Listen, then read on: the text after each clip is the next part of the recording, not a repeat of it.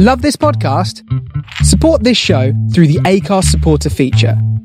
It's up to you how much you give, and there's no regular commitment. Just hit the link in the show description to support now. Life is full of awesome what-ifs, and some not so much, like unexpected medical costs. That's why United Healthcare provides Health Protector Guard fixed indemnity insurance plans to supplement your primary plan and help manage out-of-pocket costs. Learn more at uh1.com. Hey, I'm Ryan Reynolds. Recently, I asked Mint Mobile's legal team if big wireless companies are allowed to raise prices due to inflation. They said yes. And then when I asked if raising prices technically violates those onerous two-year contracts, they said, "What the f*** are you talking about, you insane Hollywood ass?" So to recap, we're cutting the price of Mint Unlimited from $30 a month to just $15 a month. Give it a try at mintmobile.com/switch. $45 up front for 3 months plus taxes and fees. Promo rate for new customers for limited time. Unlimited more than 40 gigabytes per month. Slows full terms at mintmobile.com. People of Earth, attention. Calling Tau City, turn on your radio. I know we had some words last time, but that was so long ago. I got your message. It was a little harsh, you know. It's still a little hard for me to hear. Please take it slow. Welcome to Starship Sofa, part of the District of Wonders network, featuring tales to terrify and far-fetched fables. Everyone has a story in the District of Wonders. Come and find yours. I'm tuning in to your transmissions. I'm a moon and waiting to be found, and I'm building rockets and pointing them to the moon. This is the Starship Sofa. Everybody, welcome, hello, and welcome to show 494. I am your host, Tony C. Smith. Hello, everyone. I hope everyone is fine and dandy. Tell you what's coming in today's show. We Were Once of the Sky by Joseph Lindell, originally published in Beneath Ceaseless Skies. That is all coming in today's show. I do hope you will stick around and enjoy it. And as you know, I've been banging on about this bloody Patreon. But if you can, and if you don't mind, please support her. We need to kind of keep going, and we're kind of crashing and burning our way to show 500. And it wouldn't happen if it wasn't for the supporters, you know what I mean? So please, help out. Monthly donation over at Patreon is just so beneficial, man. We can just pay the writers, and we can pay a certain writer for show 500. Oh, man, just you wait. Little Jeremy there. Oh, he's done an amazing feat. So that's coming in show 500. But today is show 494, Joseph Lindell. I'll give you a little heads up about Joseph. Joseph Lindell is a lawyer, writer and occasional historian. His short fiction has previously appeared in Clarkesworld and Beneath Ceaseless Skies and has been translated into Chinese, Vietnamese. Or should I say Chinese and Vietnamese. Joseph resides in an unincorporated part of Maryland, just outside Washington, D.C. with his wife and son. You can find him, and there's a link there, to josephlindell.wordpress.com. This story is narrated by Jeremy Moran. Jeremy Moran is a writer, filmmaker and actor based in Austin, Texas. You can usually catch him doing improv around the city. Check out his writings and films at jeremymoran.com. There you go. So, the Starship Sofa is very proud to present. Hey, I'm Ryan Reynolds. At Mint Mobile, we like to do the opposite of what Big Wireless does. They charge you a lot, we charge you a little. So naturally, when they announced they'd be raising their prices due to inflation, we decided to deflate our prices due to not hating you. That's right. We're cutting the price of Mint Unlimited from $30 a month to just $15 a month. Give it a try at mintmobile.com/switch. $45 up front for 3 months plus taxes and fees. Promo rate for new customers for limited time. Unlimited more than 40 gigabytes per month. Slows full terms at mintmobile.com. Ready to pop the question? The jewelers at BlueNile.com have got sparkle down to a science with beautiful lab-grown diamonds worthy of your most brilliant moments. Their lab-grown diamonds are independently graded and guaranteed identical to natural diamonds, and they're ready to ship to your door. Go to BlueNile.com and use promo code LISTEN to get $50 off your purchase of $500 or more. That's code LISTEN at BlueNile.com for $50 off. BlueNile.com, code LISTEN. Hey there, it's Michelle Norris. I'm host of a podcast called Your Mama's Kitchen. When I travel, I'm usually looking for a way to find a taste of home when I'm not at home. And one of the things I love to do when I am at home is entertain. And Airbnb allows me to do that. When I was in California recently, I rented a house that had a great kitchen. And when we were sitting around the table, we were all thinking, we're in someone else's house. Someone could be in all of our homes as well. If you have a home, but you're not always at home, you have an Airbnb. Your home might be worth more than you think. Find out how much at airbnb.com/host.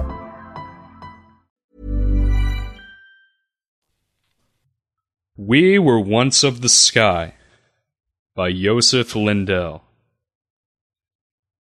The plague is coming.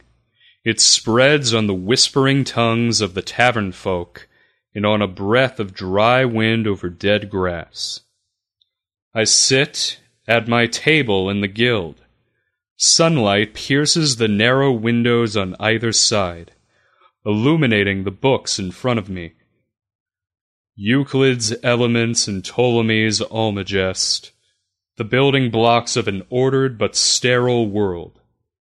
Shelves full of leather-bound volumes surround me like a scaffold, smothering me in their eternal solitude. I grab the desk with spindly, bird-like fingers and push myself up on squat legs.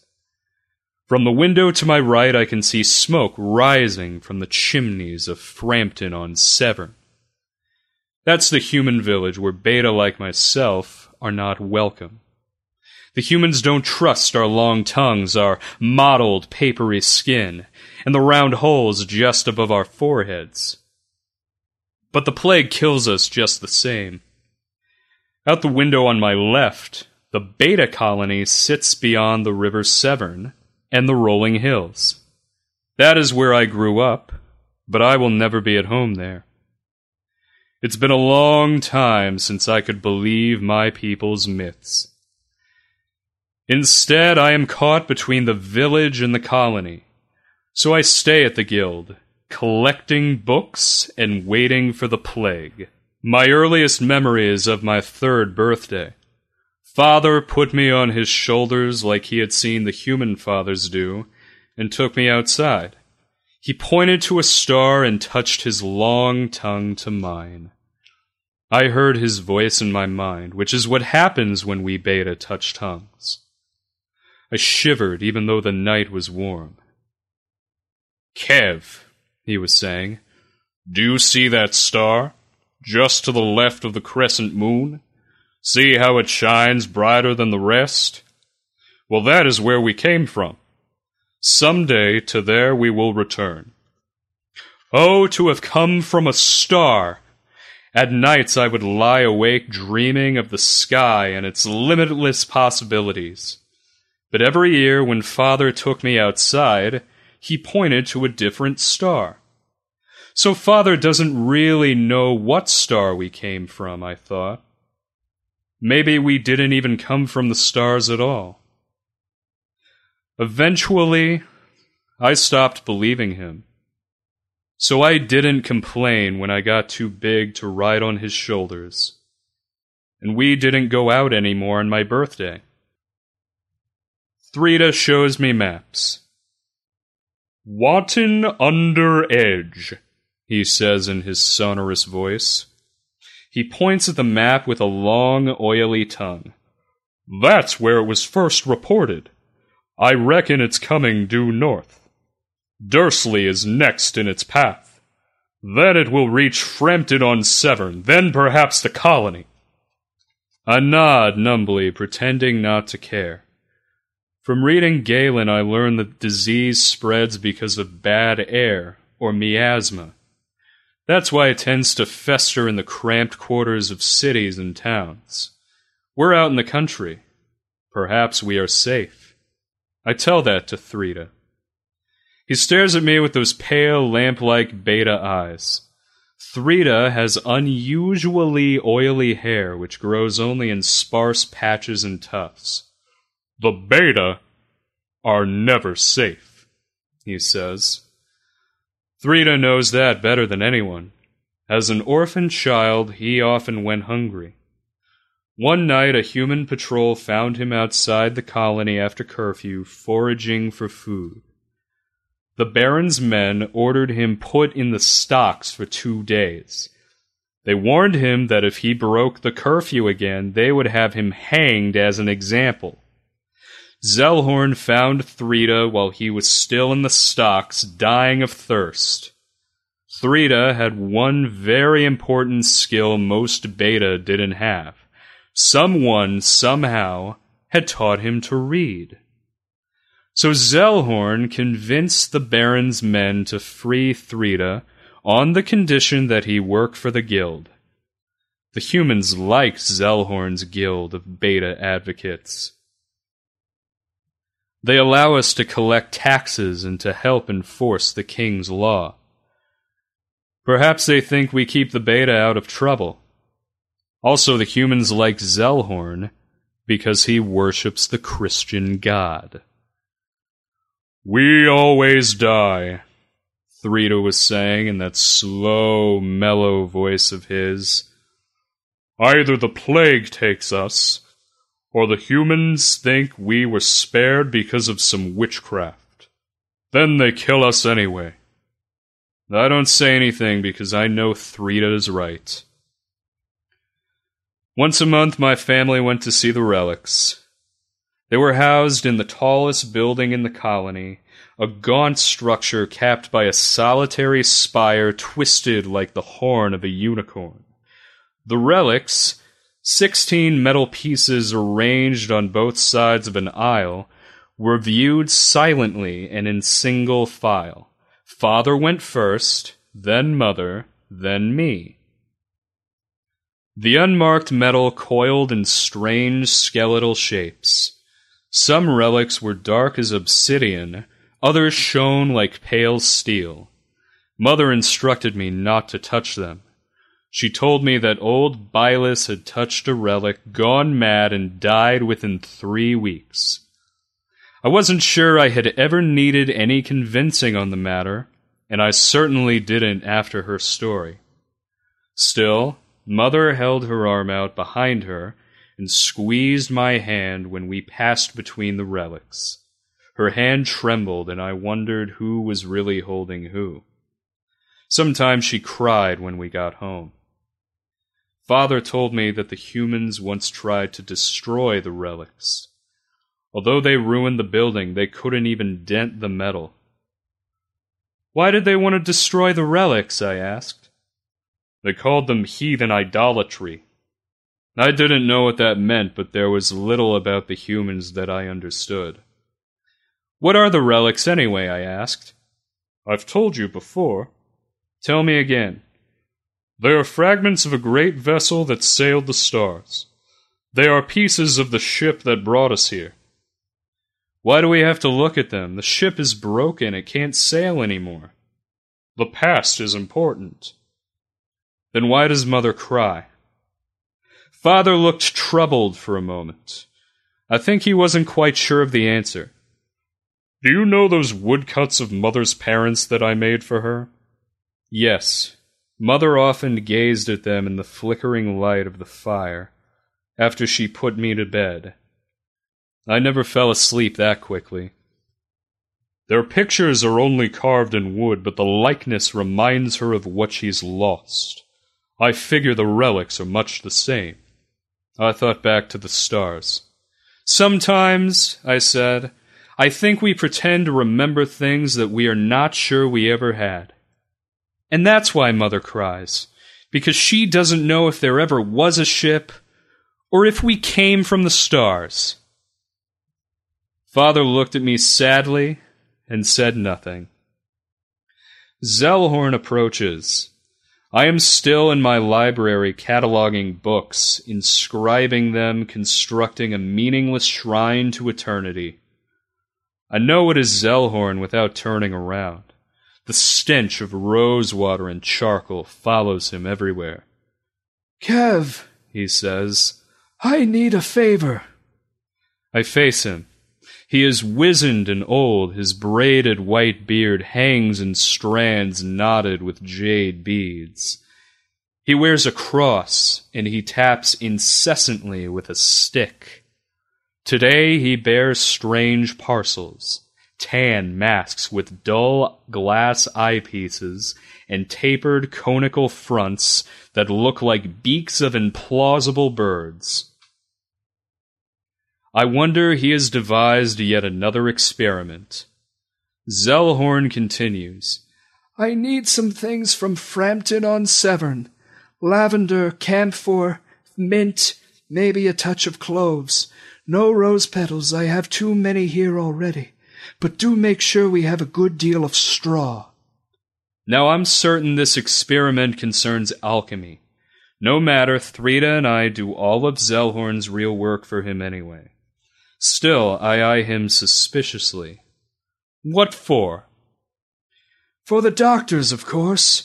Bubonic plague spreads by miasma. To prevent the doctors from contracting plague, the incense goes in the front of the beak, and the straw serves as a filter. Doctors? For wanton under edge. The town needs doctors, but its owner either stricken or fled. I think some of the Beta might be interested. The Beta are not doctors. They can't even read. Zellhorn waves his tongue dismissively. It matters little. We can teach them the procedure, make a poultice, lance the buboes, avoid breathing the foul air. Avoid breathing the air how?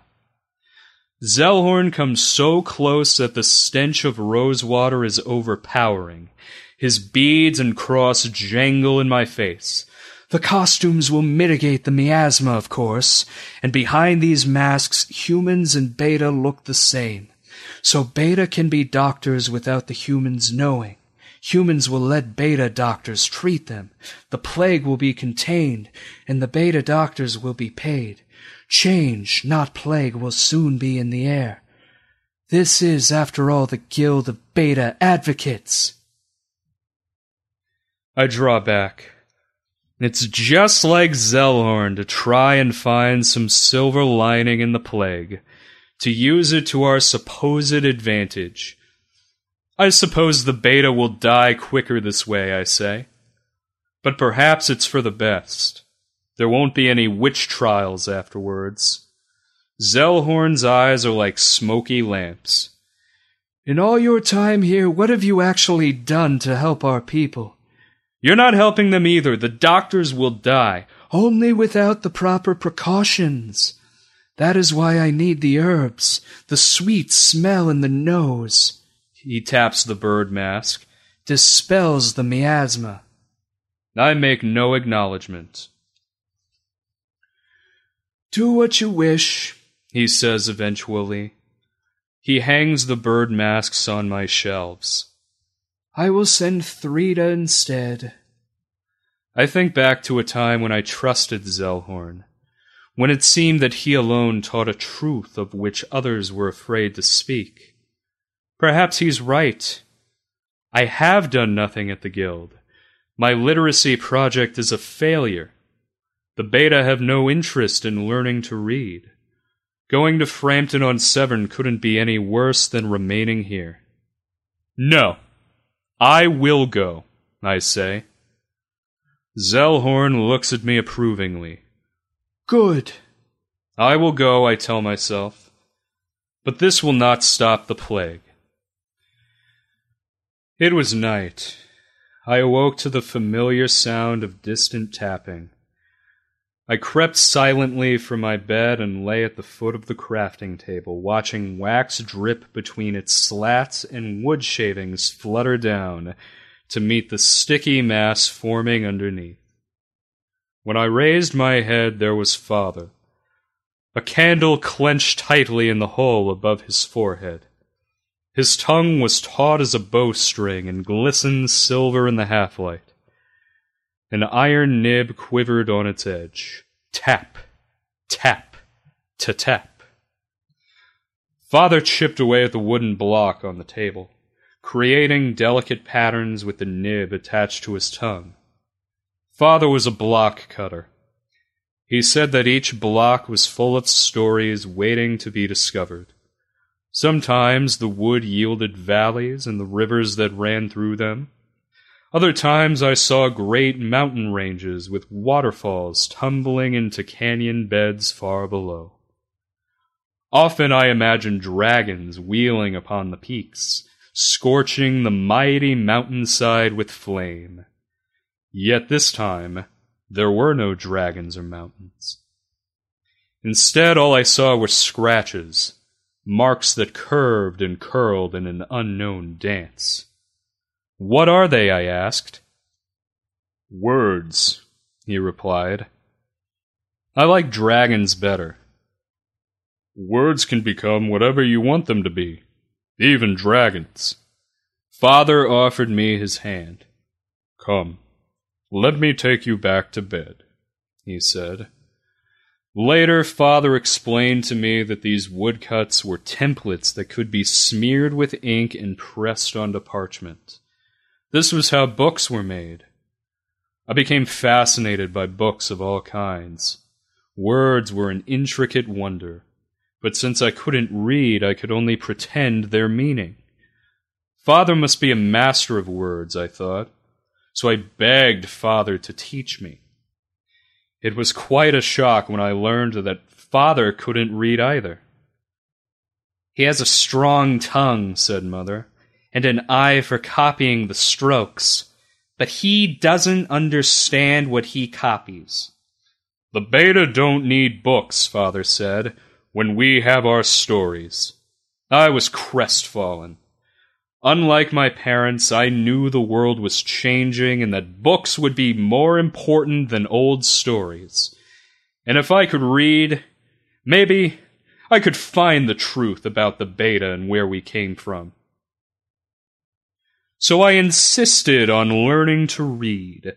Father made me what he called an alphabet primer. Each letter of the alphabet was carved in a flowery script and inlaid with what looked like silver. The whole alphabet was encircled by reliefs of dragons and unicorns painted scarlet and amber. It was beautiful. But who could teach me? It's a long time since I've been to Frampton-on-Severn. The marketplace is awash in the smells of manure, salted fish, and a peppery stew. It's still better than the hushed and stale air in the guild. I see a human with a shrill voice. His wooden leg drags across the pavement. He yells, "Caps for sale!" and waves the caps in the air. Other humans mill around near shabby stalls. After all these years, I'm still fascinated by the way they drink. They tilt back clay bottles or cups held directly to their lips. It seems so much easier to just use my tongue. But then again, I am Beta. I once accompanied Father to this market in a horse-drawn cart, surrounded by his woodcuts and crates of pears and apples that smelled sickly sweet. As we reached the square, he placed a hand upon my shoulder, gently but with a determination that made me wonder if I should be afraid, and told me to stay close, for we were among humans. I ought to heed his advice still. I seek out Zellhorn supplies. I find camphor in little glass bottles. Near the stall selling dried lavender, 2 men whisper urgently. Apparently the plague is still spreading north. It has reached Dursley. It comes closer. When I have bought most of what I need, 2 rough-looking men approach. They leer at me with unshaven faces. "A Beta," they say. I wonder if I should answer them. I back away. My name is Kev." They come close. I can feel their hot breath. "You don't belong here." They're right.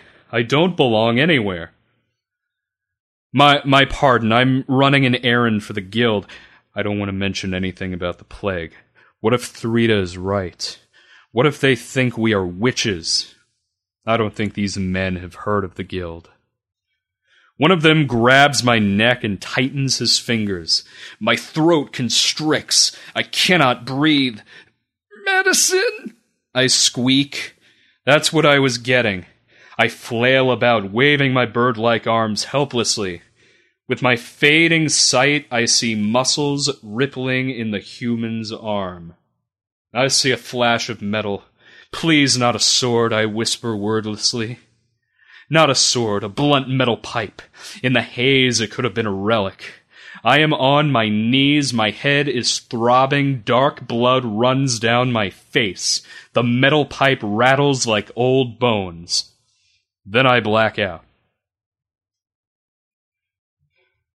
A traveling alchemist came to our colony twice a year and put on a show for the children. We sat cross-legged on the grass as he waved his arms and his twirling and shifting fountains of colored smoke enveloped the sky. The scent of sulfur hung heavy in the air. The alchemist always asked us what we wanted to see. I wanted him to conjure a golden dragon spouting crimson fire and with a tail like a thunderbolt. But someone else had already asked him for a dragon that night, so I instead asked for a great ship. "To sail the seas?" the alchemist asked. "No," I said, "to go to the stars, a ship large enough to take all the Beta home." He leaned closer to me, and I caught a whiff of rosewater and charcoal. The strands of his white beard were braided with jade-green beads. "No one can sail the stars," he said. So instead he made a sailing ship, its prow dipping and rising on a glassy blue sea. But I knew the ship was only an illusion. I thought, if this alchemist with all his magic can't take us to the stars, then no one can. We never came from the stars, and we will never return there. When the show ended, I asked the alchemist if he would teach me how to read. His name was Zellhorn, and he agreed. Zellhorn and Thrida tend to my injuries. "It could have been much worse," Zellhorn says gently. 2 broken ribs. You lost a lot of blood. Your nose was smashed. It'll never look quite the same. But you'll live. Until the plague takes us all, I think. That night I take a candle and creep down the winding stair to the library. I put on a bird mask and its matching dark cloak. And then I quietly descend the stair again. The disguise covers my disfigured face. I will wear it, but I will not be a doctor. Instead, I will run far from the humans and from the plague. At the bottom of the stair, I see Zellhorn sitting in the dark by glass bottles of medicine under a torn canvas. His eyes are closed. He is rocking back and forth slowly. Perhaps he is praying. He does not appear to notice me. What does Zellhorn pray for anyway, I wonder? What good could it do? No god will ever save me. I must save myself. That's why I must run away. I reach the threshold. I touch the door. "Where are you going, Kev?" Zellhorn asks. My hand jumps in surprise. I do not answer him. He eyes my cloak and mask. "While I admire your desire to treat the stricken, you are still too weak. I must insist that you return to bed." I ignore him and open the door. The scent of rhododendron and rotting hay fills the night air. "Kev," says Zellhorn again.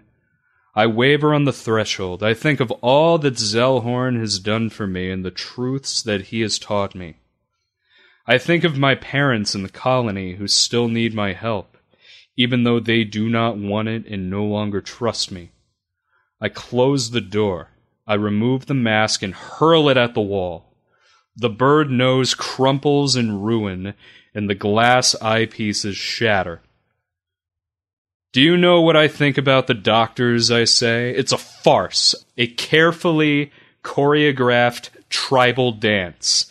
No town wants to seem like it's giving up on its own, so it hires medicine men for a show with elaborate rituals that signify nothing. Everyone dies anyway, but they die with a clear conscience, thinking that they tried. Zellhorn sighs. He does not sound angry, even though those masks must have been expensive. You may be right, but the towns are desperate to try anything, and becoming doctors gives the beta a chance to fit in. We need such a chance. Maybe then the humans will stop hating us. The humans detest us because of who we are, no matter what we try to become, I say. They fear our bird-like appendages, our lizard tongues, the ghastly nooks above our foreheads, our pale faces. Those things that we cannot change. Kev, my boy, on this sphere, everything is subject to generation and corruption. We were born under the sky and stars just like the humans. Change will come in God's own time. I care not for whether there is a God. I think of only the unchanging stars from which we did not come and to which we can never return. Under the sky and stars, I reply, there is no hope and there are no gods. Not at least for the beta. Zellhorn crosses himself. Spare me your heresies, he mutters, and please go back to bed. The night before I left to become Zellhorn's apprentice, Mother told me that she had touched the stars. It was late, but I couldn't sleep. I was practicing my reading with one of the texts that Father had copied. It was late, but I couldn't sleep. I was practicing my reading with one of the texts that Father had copied. Mother approached quietly with a candle above her forehead, and her knitting still in hand. She touched her tongue to mine before I could withdraw. The beta need their traditions as much as they need the new learning, she was saying. I tried to resist her. I wanted to shut her out of my mind. But I could not. Such is the strength of the bond between mother and child. Talk to me, I insisted. Use words. Why must we always be different? Because we are different. I know so. I have touched the stars. I have heard their song. Someday I hope you will understand. I just stared at her twisting tongue, her shaking hands, and the candle clenched above her forehead. She was alien to me. Never forget, she pleaded, that we were once of the sky. Yet how could I remember, when long ago we had forgotten what it meant? Mother's tongue retreated, her face a mask of calm. Good night, Kev, she said. I love you always. I said nothing as she left. When I was sure my parents were asleep, I slipped outside. So I sat all that night in the cool darkness of the reliquary. In the dark, the relics did look otherworldly, like ancient dragons. As it grew later, their serpentine faces dripped with the blue light of the pre-dawn. Perhaps in my excitement, I even imagined a faint, tingling hum coursing through the cool flagstones. But then the sun rose, as it always does. Light cascaded off the tall spire and glittered among the drab metal parts. The dragons breathed no fire. The relics were just old, broken metal and no more. I got up. My joints were stiff and numb. I reached out and patted a relic shaped like a trident. Nothing happened, of course. Mother had been wrong. There was no way to touch the stars. Goodbye, I said aloud, perhaps to the relic. I doubt we will meet again. Then I went home. Scores of beta flock from the colony to the guild, A sorry lot of rolling tongues and babbling voices. "Adjust your mask like this," says Zellhorn, helping a small female beta with the strap. "Burn the straw just so," says Thrida, lighting a match. The beta listen attentively. They are learning how to be plague doctors. I can stand it no more. I groan and sink to the floor, holding my tongue rigid in the air. "And then die like everyone else," I say. Silence. Everyone turns to me. I get up and dust myself off. "Bubonic plague has no victors," I explain. "Especially not its doctors. It spreads silently in the foul air. Few of you will survive, if any." Zellhorn and Thrida stare at me, but say nothing to contradict me. I ascend the winding stair. No one stops me. But no one heeds me either. In 3 days we give away 17 costumes, and the plague is still coming. It took some time before I finally had the courage to tell my parents the truth about the stars. I showed them the Almagest. "What's that?" asked Mother, eyeing the figures and diagrams suspiciously. "It's about the celestial spheres," I replied. Neither of my parents' expression gave any hint of recognition. "It's the structure of the heavens," I explained. "We live on the terrestrial sphere. That's the only sphere subject to generation and corruption, which means birth and death, being created and destroyed. Above our sphere is that of the moon. Then there's a sphere for each of the planets and one for the sun. Last is the sphere of the fixed stars. All of the spheres rotate, driven endlessly by the prime mover. The Christians call him God." "There's no birth and death among the stars?" Mother asked. "No," I replied. "There can't be. The stars aren't made of matter. What we call the 4 elements, they are ethereal, made of quintessence." "Then how did we come from the stars?" she asked. "The stars are not made of matter," I repeated. "Imperfect terrestrial beings can't exist in that sphere." "So the beta never sailed the stars?" asked Mother, her voice quavering a little. "Of course not," I said. Father started tending the fire with a poker, even though it didn't need tending. The years had been unkind to him. Gutenberg's movable type had replaced relief printing. There was no more demand for woodcuts. Sometimes he sat alone in the shadows, caressing old woodcuts with his tongue, as if feeling out the shape of the letters somehow helped him understand. "If we never came from the stars," Father asked, "what are the relics?" Every Christian village has a relic, be it a fragment of the true cross or a lock of Mary's hair. They want tangible proof. It helps them keep the faith. Our relics are much the same. "I don't think it's the same," said Father, "but I suppose you won't believe anything unless it's written in a book." Perhaps Father was right. I looked down at the Almagest again. Perhaps it was just like a relic to me. Yet unlike the beta relics, I knew it told the truth. Someone is knocking at the guild door.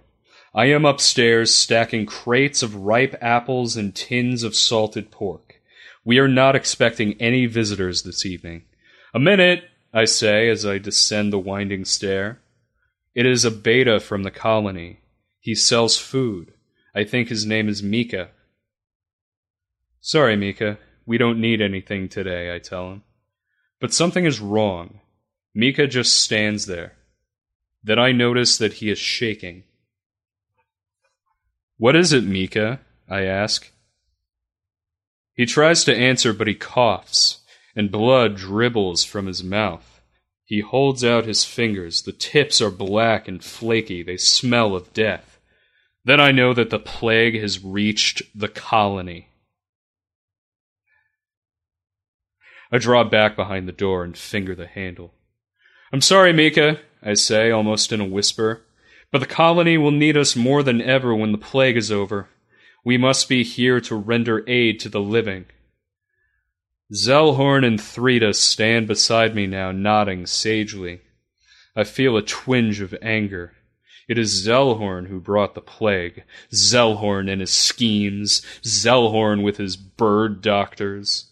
But then I sag, and all the anger sails away. The time for recriminations has passed. I know that the plague would have come anyway. Mika does not move. I shut the door anyway. I think I can hear Mika clawing at it with his blackened fingers. I hold my head in my hands. "You must teach me to read," said Father. "Perhaps I can work in the printing press." Outside, gossamer dew glistened from the new spring leaves. In the shed I found my alphabet primer, the one with the dragons and unicorns. Paint peeled from it in chunks in scarlet and amber. "Are there truly dragons?" Father asked when he saw it. "Far to the east," I replied. "Marco Polo says so. But not here." I paused. "But I wish that they were." I paused. "But I wish there were." Somehow I could not imagine that the beta would suffer so in a world of dragons. "Me too." A shadow momentarily fell across Father's face. Then he laughed. "But what am I saying? I have my family and my faith, and that is all I really need." Father hugged me awkwardly, and I wished that family and faith was all that I really needed too. "We are leaving, Lawin and I," Thrida tells me. His things are all packed. The bedroom we shared looks bare. The rain had come at the end of the summer, washing away the withered grass, drowning the plague in its miasma, banishing life and death together. Lawin is one of the survivors who came to the guild after the plague. The plague made her an orphan. Thrida spends a lot of time with her now, even though she is half his age. I see them walking in the small herb garden, holding hands, touching tongues, laughing at private jokes. "Where will you go?" I ask. I've forgotten that there's a world beyond the guild. "The others talk of founding a new colony further east, near Ruscombe. Lawin and I are going with them." "I guess you'll need to discover some new relics." Thrida laughs. I've never heard him laugh before. It's a throaty, scratchy sort of sound. "You know I don't believe in all that. I'll leave it to the others to carry on with the worship and the stories." "Then how can you go with them?" I say with my eyes. "How can you go if you don't believe?" Thrida is serious again. He puts a thin hand on my shoulder. He's worried about me. I can see it in his eyes. "Kev," he says, "come with us. There's nothing left for you here." "I must wait for my parents," I lie. By now I'm sure they're not. I too am an orphan. I hear Zellhorn muttering from the other room. "A mixture of mercury, horse manure, pearl, white alum, sulfur, clay, hair, and a couple of eggs," he says. "What will I get?" Then he pauses and I hear him clap his hands. "A good silver! But one can never be quite sure." He's been going mad for some time. "If I go," I ask, inclining my head towards Zellhorn's door, "who will take care of him?" Thrida looks at me sadly. "He is beyond help." I know Thrida speaks the truth. "We need to live our lives," he adds. I'm sure he's talking about Lawin. She is his life now. "Kev," he says, "you need to live too." I think instead about the Almagest. Ptolemy and Aristotle are hard masters and bitter lovers. But they are right. The stars do not move. "My life is here," I tell Thrida. But what do I have left to live for? I watch them and the others depart. A drone of voices against an autumn-washed sky. There are strains of music, a flute, and a mandolin. Some beta bear parcels wrapped in fine cloth. I think they are relics, meaningless relics of a past that never was. Father never found a job at the printing press. I regularly sent my parents money from my earnings at the guild, but it never seemed to go very far. Then I found bottles under Mother's bed, jumbled among the woodcuts of her parents. Father just stood there, rolling his tongue from side to side helplessly. "How come you never told me?" I accused. "I didn't want to upset you. But it's my money." "It's also your fault." "What do you mean?" "You killed her hope, Kev. She lived for the stars. So she turned to human poison." The irony was potent. Father made a resigned motion with his hands. "We live among humans." Mother entered. She stood at a distance. I clenched my hands. "Father's wrong," she said. "I never lost hope." Then she smiled. "The stars still sing. I hear them all the time." She came close and put her hand against my cheek. I could smell the whiskey on her breath. "They tell of broken promises. They call to me from beyond a wall of glass. Don't they call to you too?" I unclenched my hand and reached upward to lay it on hers. "I'm sorry, Mother." She took my hand. "You are learned. Tell me, what does beta mean?" I didn't understand. "It's our name." "No, my child, the word. Where does it come from?" "It is the second letter of the Greek alphabet." Mother gave me a drugged smile. "See? We don't even have our own name anymore." I said nothing. I find Zellhorn in bed, an unfinished alchemy on his table. His beard and beads are askew. He is perspiring and his face is contorted in pain. "Water!" he gasps. I give him water to drink. He sucks it out with his tongue, now nothing more than a yellowish-gray lump. He grabs my arm. His grip is strong, but his fingers shake. "It's time to go home," he says, and he points towards the sky. When he dies, I close his eyes. I don't know whether it was the plague that took Zellhorn.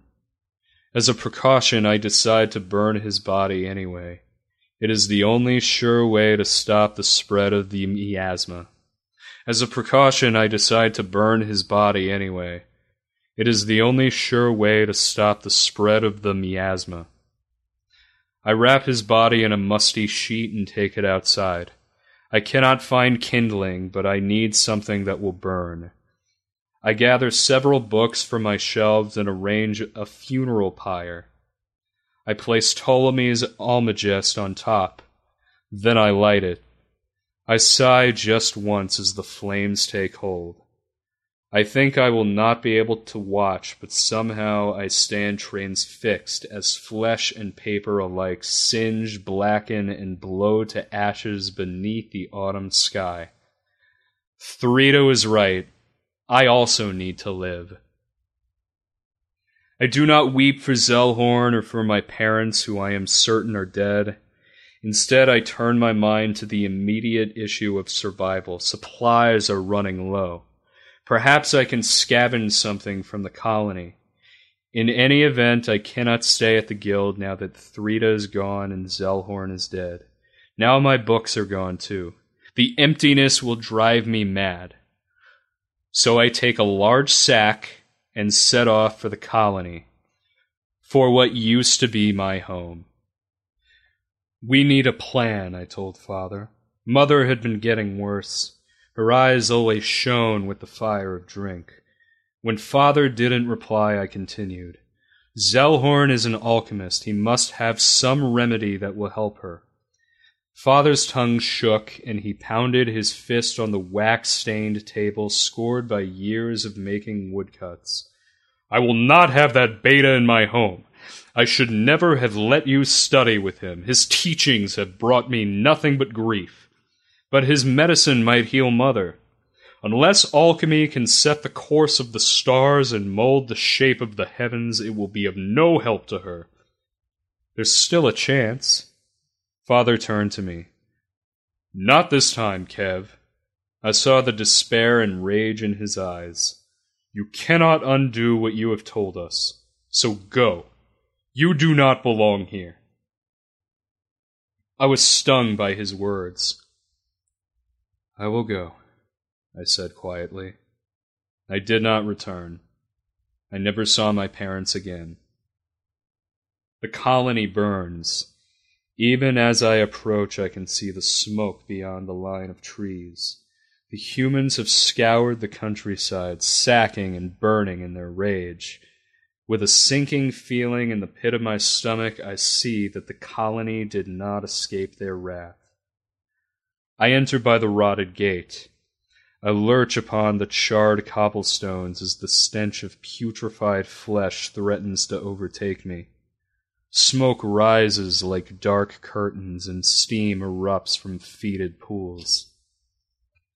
A once gaudy sign reading "Provisions" flaps unhinged in the breathless wind. I crawl upon the hot ground, collecting what few supplies are left. I find my parents' home. I find my parents' home. It is warped and tilted, blackened and broken. I try to locate the bodies of my parents, or what's left of them, but I cannot. My insides revolt and I vomit on the pavement. Then I cry out to whatever deity will have me. My nausea passes. I make my way to what is left of the reliquary. Its unicorn-like spire has toppled and crushed. Its unicorn-like spire has toppled and crushed the roof, and thatch and straw burn red-orange amid the ruined cobblestones. Then I see a piece of metal shaped like a trident, burning a sorcerous green. I find a sliver of driftwood and push the metal from the fire. It must be one of the relics. Remarkably, it is still as pale as ever, burned but not consumed. It is covered with strange markings that I have never seen before. I cannot read them. I put out my hand to touch the relic, but I hesitate, held back momentarily by the old superstitions. Banishing such thoughts, I feel the relic gingerly with my hand. It is the same as before. Nothing happens. Then, without thinking, I insert my tongue into the groove of one of the markings and let it run through the length of the crevice. Everything changes. There are 1,000 voices pounding inside my head. Or is it more? Tens of thousands, even millions. Each one is different, yet all are the same. It seems like they're chattering across a great distance.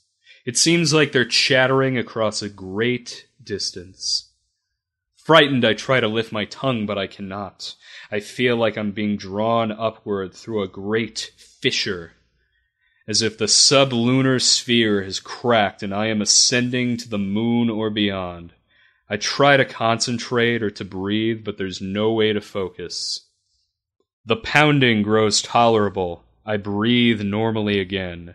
The voices, I cannot isolate them because they do not belong to individuals, but to a chorus.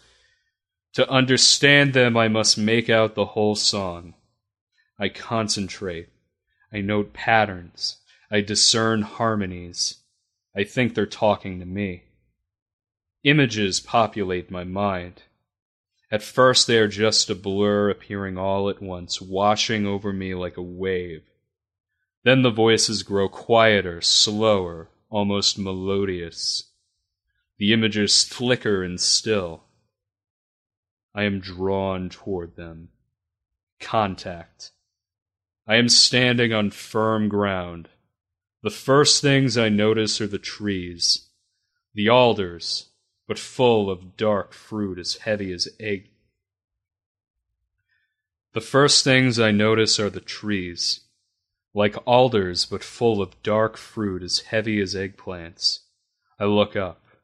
The sun is a deep, fiery crimson, dominating the entire sky. I know it is dying. "We had to go," the voices say. "It was time." The picture changes. A fleet of silver ships adrift in inky blackness. 10,000 vessels. 10,000 vessels sailing in different directions, each headed for a different star. I hear the voices whispering. "It was a splintering, a fracture. Most fell victim to the void. Only some made their way to other worlds." I understand now. The voices are those of my people, but they are somewhere else, far away. Where are you, I ask? "Scattered.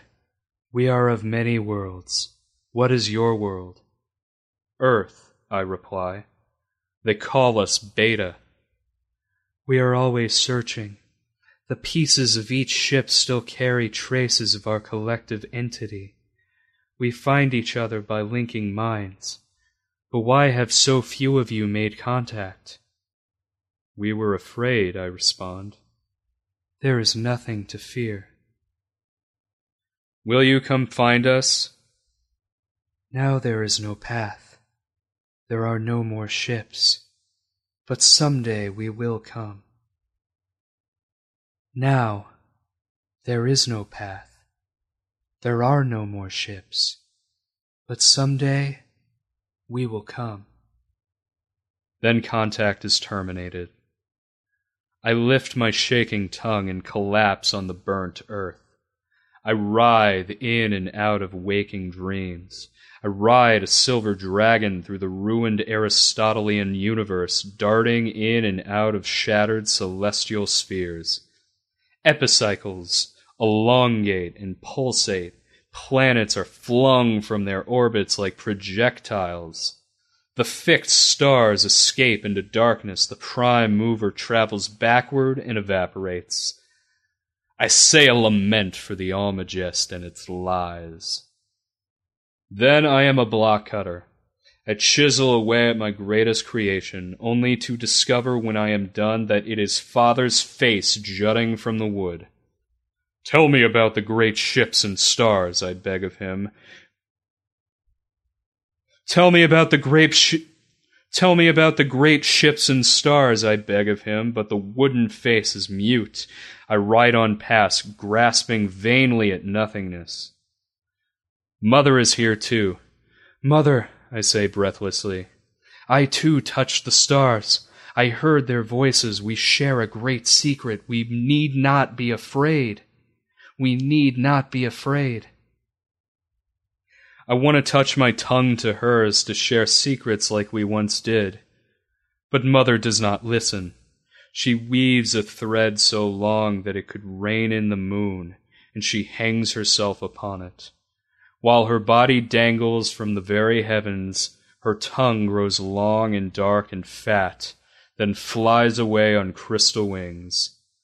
Zellhorn's face appears out of the gloom. "Kev, my boy, we were wrong.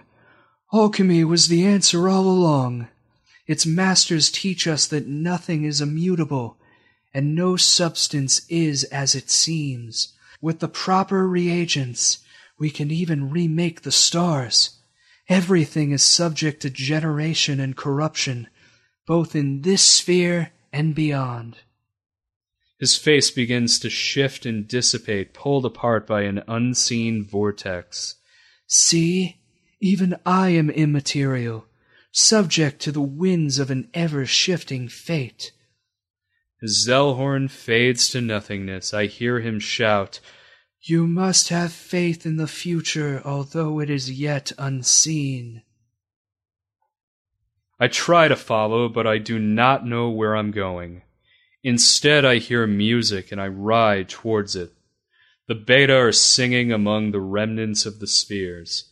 It is a great chorus that transcends distance and time, encompassing all the generations. I sing with them too, my voice rising and falling with the shattered stars. I think Mother, Father, and Zellhorn sing as well. Perhaps a part of them graze the tip of the beyond and join the mighty chorus. I do not know for sure, but I must have faith. For the first time, I feel like I belong. I come to the ruins of the colony. The day is ending, the red sun shines a path through smoky haze. As I sit among the dead and their ghosts, I finally allow myself to cry. I shed bitter tears upon what might be the ashes of my parents, until the tears and soot are mingled as one. I clutch the relic to my breast and voices rustle in my mind. Here of all places, amidst the dead, I have found new life. The relic carries with it a future yet to come, and I will be part of it. I wrap the relic in the folds of my cloak. I pack water skins, salted meat, and pickled vegetables that I recovered from the colony. As I prepare to return to the guild, I look up at the sky.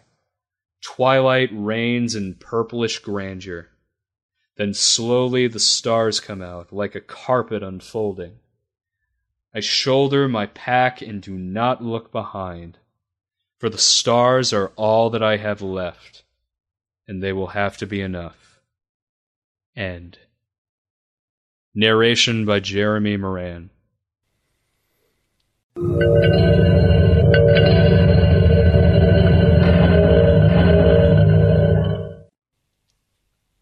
There you go. Don't forget copyright days. Joseph, thank you so much. Please come back on the show. Get some stories sent over to Jeremy. That is just fantastic. Thank you so much. And Jeremy, what can I say, man? What can I say? Thank you. Thank you so much.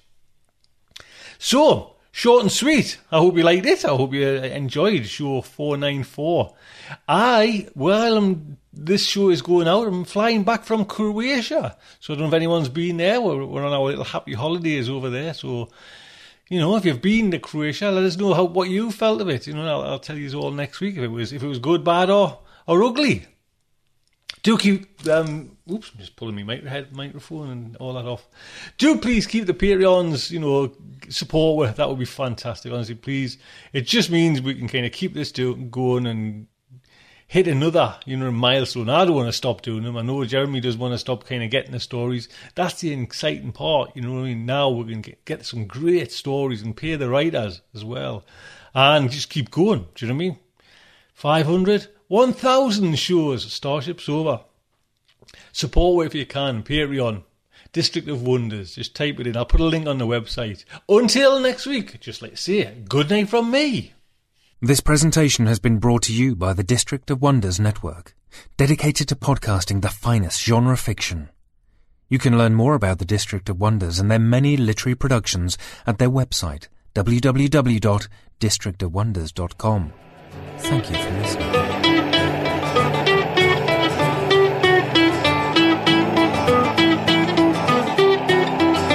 I don't get out much. I've barely left the ground. I'm tuning into your transmissions. I'm marooned and waiting to be found. And I'm building rockets and pointing them to the moon. But the work is going slowly. It won't get to you anytime soon. Can you reach me? Is my signal getting through? Turn on your radio. I want to talk to you.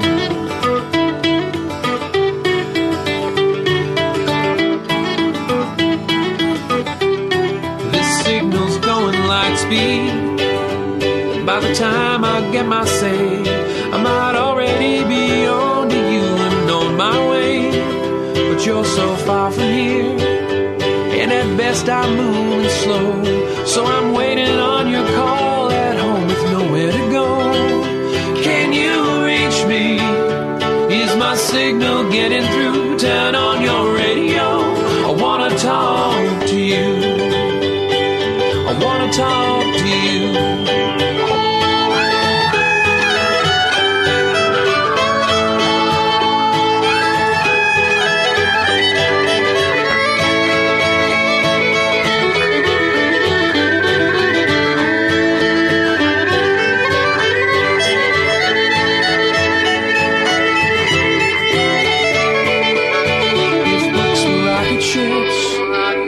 I'd be on my way. If I could cast myself on a radio wave, I might get to you someday. If books were rocket ships, I'd need only the will to fly. I'm still building word by word, and I'll get out there by and by. I'll get out there by and by. I'll get out there. I'll get out there by and by. I'll get out there by and by. I'll get out there by and by. I'll get out there by and by. I'll get out there by and by.